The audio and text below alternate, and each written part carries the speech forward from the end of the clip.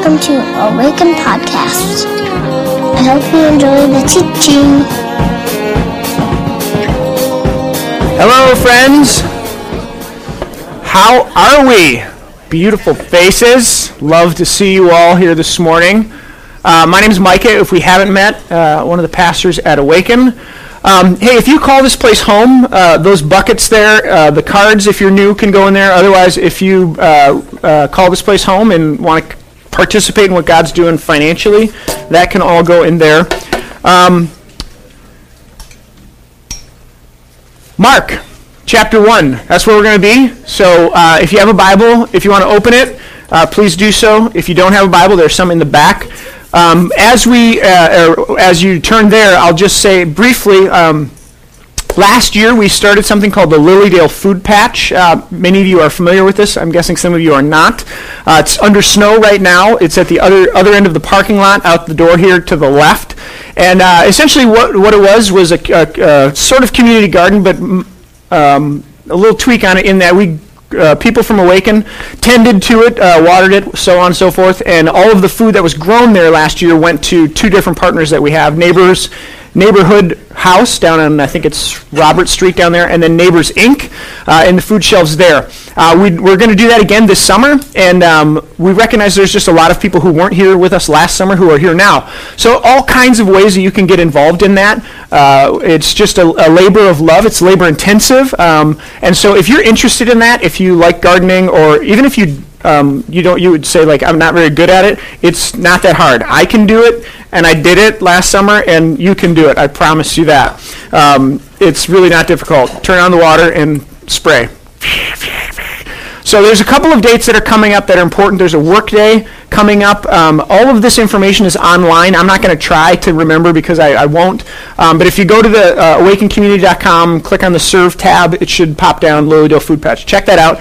And it's something that we have needs for all summer long. So if you're interested in that, please fill out the form there, and then Corky, who's actually next door hanging out with our kids, will contact you. Does that sound good? Great. Okay, so Mark chapter 1.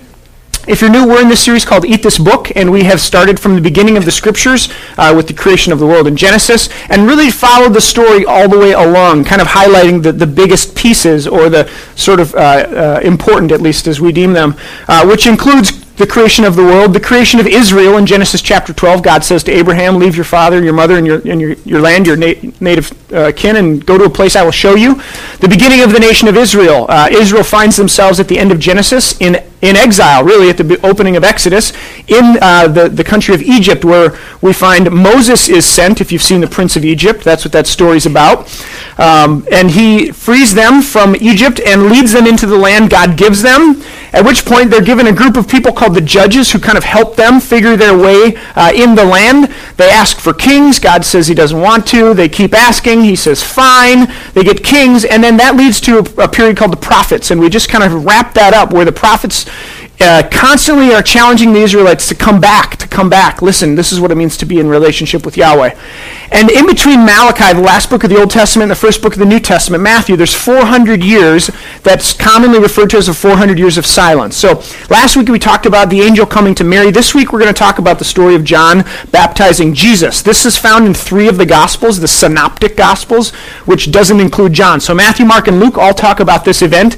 And as I've studied, and I had this kind of inkling before this week, but as I've read and really kind of taken I was going to say a bite out of Mark, but all I could hear was like McGruff, a bite out of crime, and it just threw me for a loop. As I've been in Mark, I will go on record and say Mark is my favorite gospel.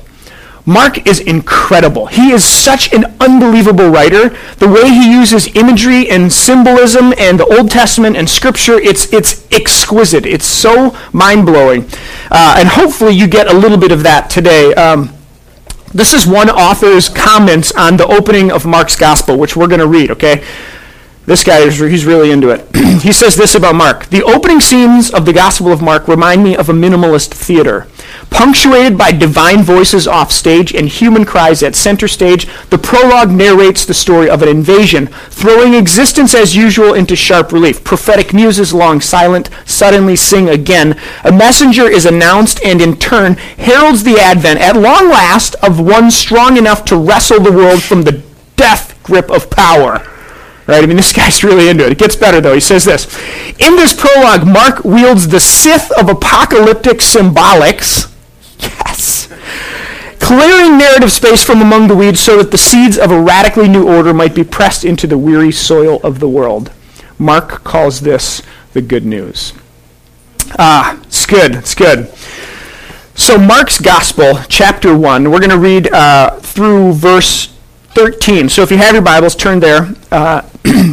This is the beginning of Mark's Gospel. The beginning of the good news about Jesus the Messiah, the Son of God. As it is written in Isaiah the prophet, I will send my messenger ahead of you who will prepare your way. A voice of one calling in the wilderness, prepare the way of the Lord.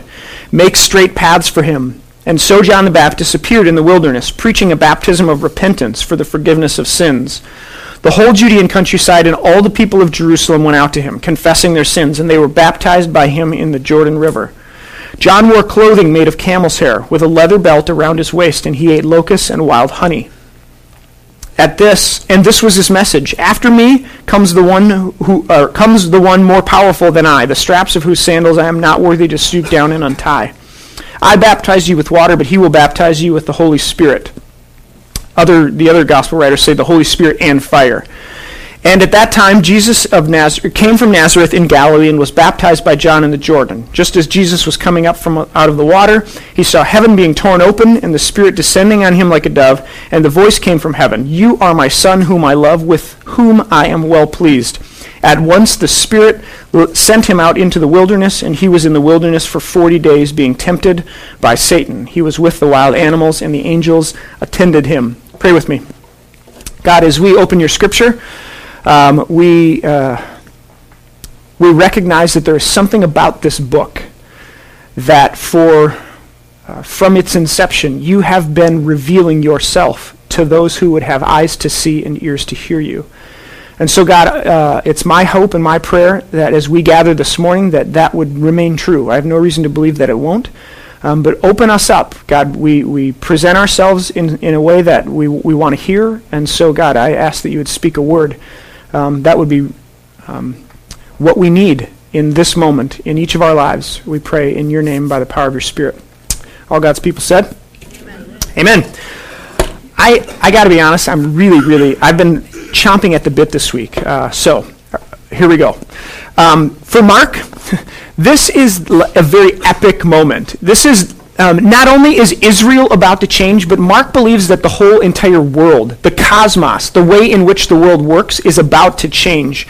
Mark's opening line in the first 12 words is, you could spend 3 weeks preaching on this because what he's saying is so massive. He starts and he says, the beginning. Does this remind anyone of anything? Genesis chapter 1, in the beginning God created the heavens and the earth, right? Mark believes that not only is Israel going to be recreated, not only all of humanity, but the entire world is about to undergo something in the beginning. And so he's tapping into this story that's been going on from the beginning. He says, in the beginning, this is the good news. And the word here is evangelion. It's a Greek word, and it's where we get our word evangelical. And you have to know that this word is not something that's new or foreign to the people who heard it first. 20th century Protestant evangelicals have not laid claim on this. People have been using this word for a very long time. In fact, here's a quote from a 9th century Roman person. He says, because providence has ordered our life in a divine way, and since the emperor, so he's speaking of the emperor, through his epiphany has exceeded the hopes of former evangelions, former good news, surpassing not only the benefactors who came before him, but also leaving no hope that anyone in the future will surpass him. And since the birthday of the God was for the world the beginning of his good news, evangelion, may it therefore be decreed that, Listen, in the time of Jesus' day, Rome was in power and there were emperors. And prior to Jesus' day, actually about 70 or 100 years before Jesus, there was one Roman emperor in particular who died. And when he did, the Romans deified him, which is to say they made him a god, or they believed that he was a god. So his son, Caesar Augustus, actually was called the son of God, right? Now enter that into the milieu or the culture of the Gospels and when they're being written. What Mark is saying is that the good news is not connected to Rome, and it's not connected to the emperor, because when the emperor would send out a decree into the empire, he would say, the good news from the empire is, the evangelion of the empire is, that Rome has won again, and that more land has been secured, and more peace and more prosperity is unto you if you will bow a knee to Rome. All of this is yours. So what Mark's doing is very subversive. He's saying it's not the empire, it's not Rome, it's not any sort of Caesar, but it's Jesus that's the good news. And then he finishes off and he says he's the Son of God, which has huge cultural and political implications. Because if the Caesar was also called the Son of God, or the Caesars were called the sons of God, depending on who was in power, what Mark is saying is it is not Rome who brings about peace. It is not Rome who brings about power. It's not Rome who brings about a new kingdom. It's this Jesus. All in the first 12 words. Okay. Now, I think you could actually teach like 4 to 5 months on this passage that we just read. I obviously can't do that, or you would be here all day and you would not like me. And who doesn't want to be liked, right? So what I'm going to do is break it down a little bit. I want to offer 3-ish, 3.5-ish, depending on how you count, of the most interesting and accessible provocations that I think rise up out of this text. The first one is found in chapter 1, verse 4. It says, "And so John the Baptist appeared in the wilderness, preaching a baptism of repentance," listen very carefully, "for the forgiveness of sins. The whole Judean countryside and all the people of Jerusalem went out to him, confessing their sins, and they were baptized by him in the Jordan River." Couple of questions here. Where do we find John? Not a trick question. Feel free to shout it out. We're not, in the wilderness. Thank you. He's in the wilderness. Okay. Wilderness is also, it's also commonly translated desert. The word desert in Hebrew, and we've talked about this along this journey, is diber, and it means to speak. And time again, over and over and over again, when people find themselves in the wilderness, we find that God speaks. So John is out in the wilderness, and who is he calling out to him? Who? I heard it. The Jews. Israel, right? Pay attention. John is in the wilderness, the place where God speaks, and he's inviting the nation of Israel to come out into the wilderness. Remember where we are in time, okay? This is called the exilic period. The Jews have been taken to Babylon. Persia has taken over. They've been sent back to the land. This is Ezra and Nehemiah. And they've been spending all of their time and effort building what edifice in Jerusalem? The temple! Because this is the center of Israelite worship. This is the pinnacle of everything that the people of God know about how to worship Yahweh. Has to do with the temple, and it has to do with sacrifice, and it has to do with blood. None of which are present where John is. Do you see what he's doing? John is inviting the people of Israel out into the wilderness, away from the temple, and he's asking them to be baptized for the forgiveness of sin, with no sacrifices, with no animals, with no blood. The Old Testament says, without the shedding of blood, there is no forgiveness of sin. In the Levitical system, this is the way that it works. Maybe I could say it this way. Mark has made it very, very clear that we find God working outside of in. The place where you think God will be. The place where you expect to find God. The place where you think, certainly, God is here. What we find in Mark's gospel, right out of the gate, is that the Spirit of God is present and at work outside of the city, in the wilderness, away from the temple, away from the rules and the regulations and the religious systems that the Israelites knew as worship of Yahweh. We find God working outside of in. I remember when I was in high school, I had the crush on this girl. We'll call her Lisa for the sake of anonymity. Heaven forbid she'd ever hear this podcast. So Lisa, I'm in Spanish class, and every kid got a Spanish name in Spanish class. You would think that I would have chosen Miguel. I did not. I chose Ramon. So I was Ramon. Oh my gosh, my teacher, her name was Fidelina Fisher. Can't make it up. Fidelina Fisher. And my brothers and I would always whistle at each other at school, and so I would sit in the back and just go like this, just being an annoying freshman, and she would be, Ramon, no cibles, Ramon. I got it. So Lisa, she's in my class. She's just dynamite, right? Redhead, she's a beauty. Very, very lovely young lady. She was wonderful in form, as the scriptures say. So I'm moving the chess pieces around, right? I'm trying to get an angle on this deal, trying to figure out how in the world I'm going to get this girl to like me. And then I find out she goes to youth group, and I'm like, Bingo! I am in, right? I go to youth group. I do it all the time. I was very involved in my church, so I'm thinking to myself, sweet, this gal goes to youth group, so I figure I'll show up at her youth group. Now, you have to remember, the church that I grew up in, it was as straight-laced as you will find. On our stage at our church, the church I grew up in, were the two high-backed chairs where the music minister and the senior pastor would sit. Are you tracking? Are you following with me? I mean, we're talking old school, like straight-laced, tight. The choir, everybody sat. Mom was on one end, Dad was on the other. The five monkeys, which were me and my brothers, were in the middle, and it was just like, you may not speak. I remember one time this kid got loose, and he army crawled underneath the chairs from 25 rows back, and he crawled all the way up to the front and emerged in the front of the deal, and his mom's like, oh my God, you just want to die right at that point. So the pastor's like, does anyone know whose this is? Why did I tell that story? Oh, so my church is just really, really, really conservative. I mean, this was a bad deal when this kid did this. So very, very, very conservative, And I show up at this church. It's over on Summit Avenue, and it was an Assemblies of God church. We're talking about California and New York. My experience growing, everything I knew about God did not show up with the kick drum, okay? I mean, and these kids were, speaking in tongues and singing and dancing, and I'm just kind of like, oh my Lord, what is happening here? Have I been left behind? Because God would never be there, right? In my experience, this is not how God works. I mean, it's got to be orderly, and you can't do that. But certainly, sure enough, the Spirit of God was there. And I saw it in this gal.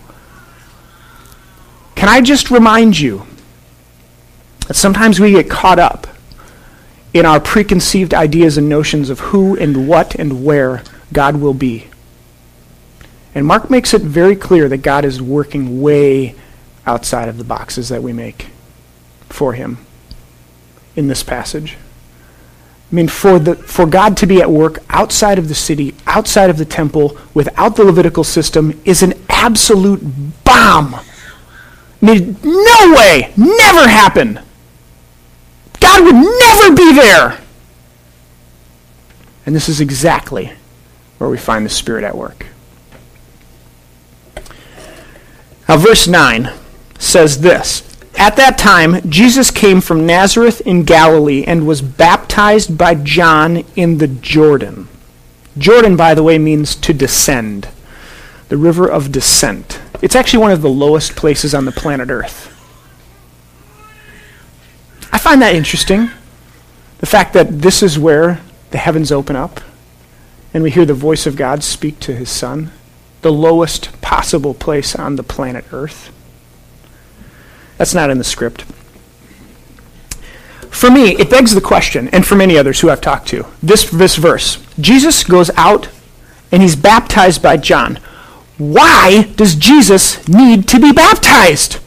Right? Anybody ever thought that before? We're talking about Jesus, the second person of the Trinity, God's Son, needs to be baptized. What is that about?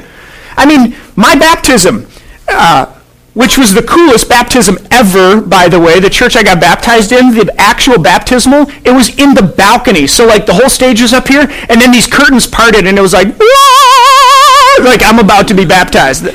My baptism was in Jesus' name. Jesus is the sinless, perfect Son of God. He's the second person of the Trinity. And Jesus is not, he hasn't made some inward profession of faith that he's now publicly displaying with all of his friends and family at his church, right? So my evangelical Protestant Baptist roots don't help me here, do they? Okay. Sorry if I got a little too close. But for me, this one just, it opens up when we begin to ask a different question, and it's one that's related to Jesus as symbol. Now, I want you to hear me clearly. What I'm not saying is Jesus as myth or Jesus as fairy tale, but Jesus as symbol. Instead of asking the question, why does Jesus need to be baptized? A more compelling question to me is, what are the gospel writers saying by saying that Jesus was baptized in the fashion that he was?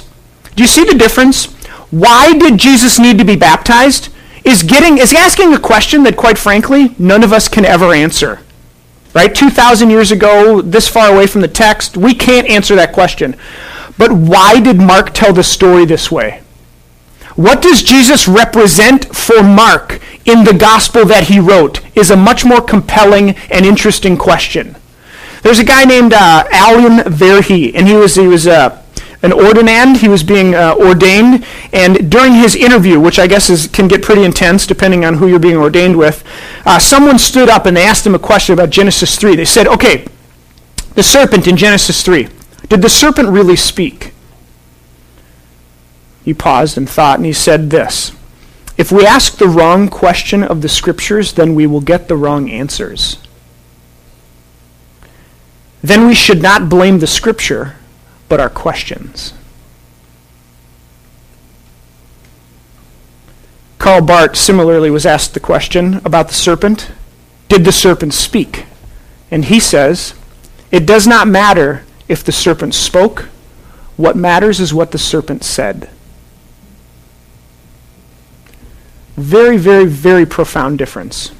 Remember that the Gospels are, like the Scripture is a dance between this human named Mark and the Spirit of God at work, revealing and inspiring. So how Mark tells the story and what Mark is trying to do by saying this about Jesus is very, very, very important. Mark's purpose, which he makes very clear in verse 1, is to say something qualitative about Jesus, most importantly that he's the Christ. And there are all kinds of symbolic threads that if you start pulling on them in Mark's gospel, they just open things up. I want to highlight two possibilities or two symbolic understandings of Jesus' baptism. One is Jesus as true Israel. Think back to Genesis chapter 12. We have God coming to Abram saying, I'm going to make you a nation, and through you, the entire world will be blessed. The entire world will be renewed. The entire world will be, or at least possible, what will be possible is a relationship with Yahweh through Israel. And at the end of the Old Testament, where do we find Israel? In exile. And if we're honest, having failed to live into who God called them to be. So Mark presents Jesus as a true Israel, or as a second Israel. Where is Jesus led as soon as he's baptized? The wilderness, into the desert. How many days was he out there? Does this sound familiar to anybody? This is the Exodus all over again. This is Jesus reenacting Israel's history. What happened when Moses goes up on the mountain? What did the people do immediately when he was gone? They build a golden calf. Remember this? They bow down to an idol. Essentially what Mark is doing is saying Jesus reenacts Israel's history and he passes the test.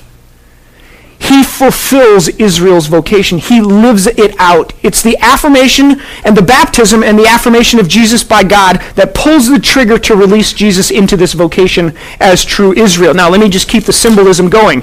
If Jesus is true Israel, if he's what Israel should have been and God has called them to be, then Israel expects God to do something. All of the prophets up to this point have said that God will return and God will do something. There will be this great day of judgment. There will be this great outpouring of God's Spirit. Think Micah, think Joel, think Ezekiel, that God would do something, that the people or Israel would be judged and that the Spirit would be poured out. How this was all going to play out, people debated over that and they argued about that. Not like anybody in church these days, right? If Jesus is true Israel, and he's about to be poured out as an offering, what does the priest have to do before he goes into the temple? Did you know that on the Day of Atonement, on Yom Kippur, the high priest would go into the temple. He'd be wearing all this crazy garb, and on the bottom of his dress would be bells, so that you could hear them walking, and when the bells stopped ringing, they knew he was dead, and they pulled him out by a rope. Why? Because if you go into the presence of God and you have not solidified all of the ceremonial things that you would have done before you went before God, the ceremonial cleansing and washing, bad news. Well, dead. Worse than bad news. If Jesus is true Israel, and he represents this idea, and this is what Mark is working with, then Jesus goes out to John to be baptized, to be prepared for something holy, because Mark connects Jesus' baptism with the pouring out of the Spirit and the restoration that comes with judgment of Israel and the world. Why did Jesus need to be baptized? Wrong question. What is Mark doing with Jesus in telling the story this way? He's connecting Jesus to the hope of Israel that has been present in all of this text, all of the scriptures up to this point. And he's essentially saying that it's here and now, at this moment, that we know it to be true, that it's Jesus. Let me wrap this thing up, and I would say one more thing about this that I just find stunning and striking. I would maybe say it this way. Jesus' baptism was about affirmation, and it's about identity. Some people argue, this one's crazy, some people actually argue that Jesus didn't know that he was the one until this moment. I mean, if you're there and it's playing out in real time, right? And you're a part of this group of people, God's people, and you're waiting. You're all waiting. You're waiting for God to do what God would do, that he would pour out his Spirit and redeem Israel and recreate the world. You're waiting for this, but you don't know how or when or where. Some argue that Jesus doesn't know until this moment when the heavens open up and the voice of God is heard and the Spirit descends on him, that he's the one. That he's the prophet like Moses that Deuteronomy 18 talks about. That John is the prophet like Elijah that it talks about in I think it's Kings. By the way, John's description by Mark, he was wearing camel's hair and eating locusts and that, direct quote from who they said would come that would look like Elijah. Mark connects all of these dots and he puts them together. The whole, the sky opening up and the heavens being rent, this is Isaiah 64:1. The Spirit of God descending on Jesus, this is Isaiah 42:1. The voice of God saying, "You are my Son," this is Psalm chapter 2, verse 7. These are all Old Testament passages that Mark just blings in there. And it's like right here, right now. Mark makes it very clear to the reader that this is exactly what he thinks is happening.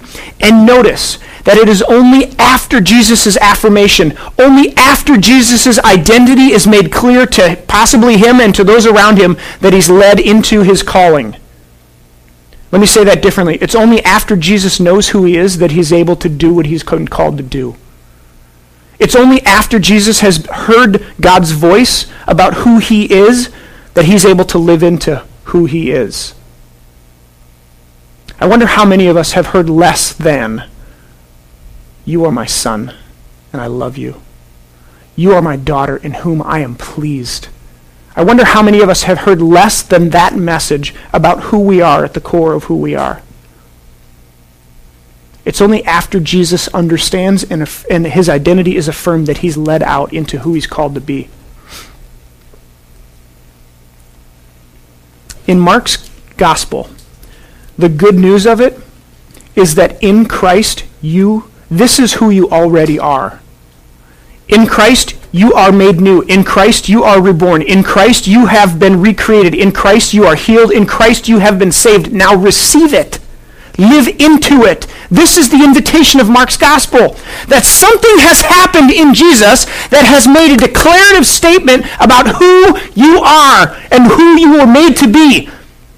You have been healed. You have been recreated. You have been saved. Now live into it. Receive it by faith. This is the invitation of the gospel. Gang, I don't need anybody to tell me that I'm a mess. I don't need anyone to tell me that I am broken, crooked, dirty, that my heart is ugly. I know that at the core of who I am. All I need to do is look at myself in the mirror in the morning. And I'm guessing that you don't need some religious preacher to tell you the same. I'm guessing that at some level you already know that you have need. That you need something outside of yourself. This is the gospel! This is what the story is all about.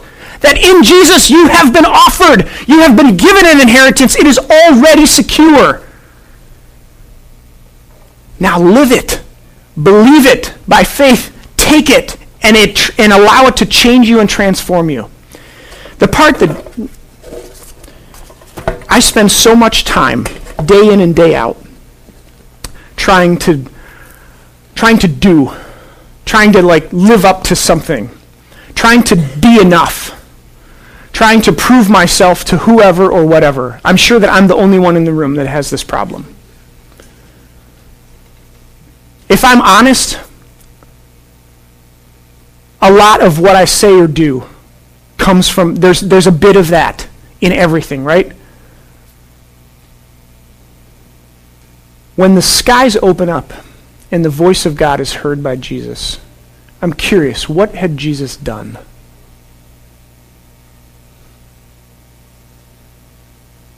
Nothing.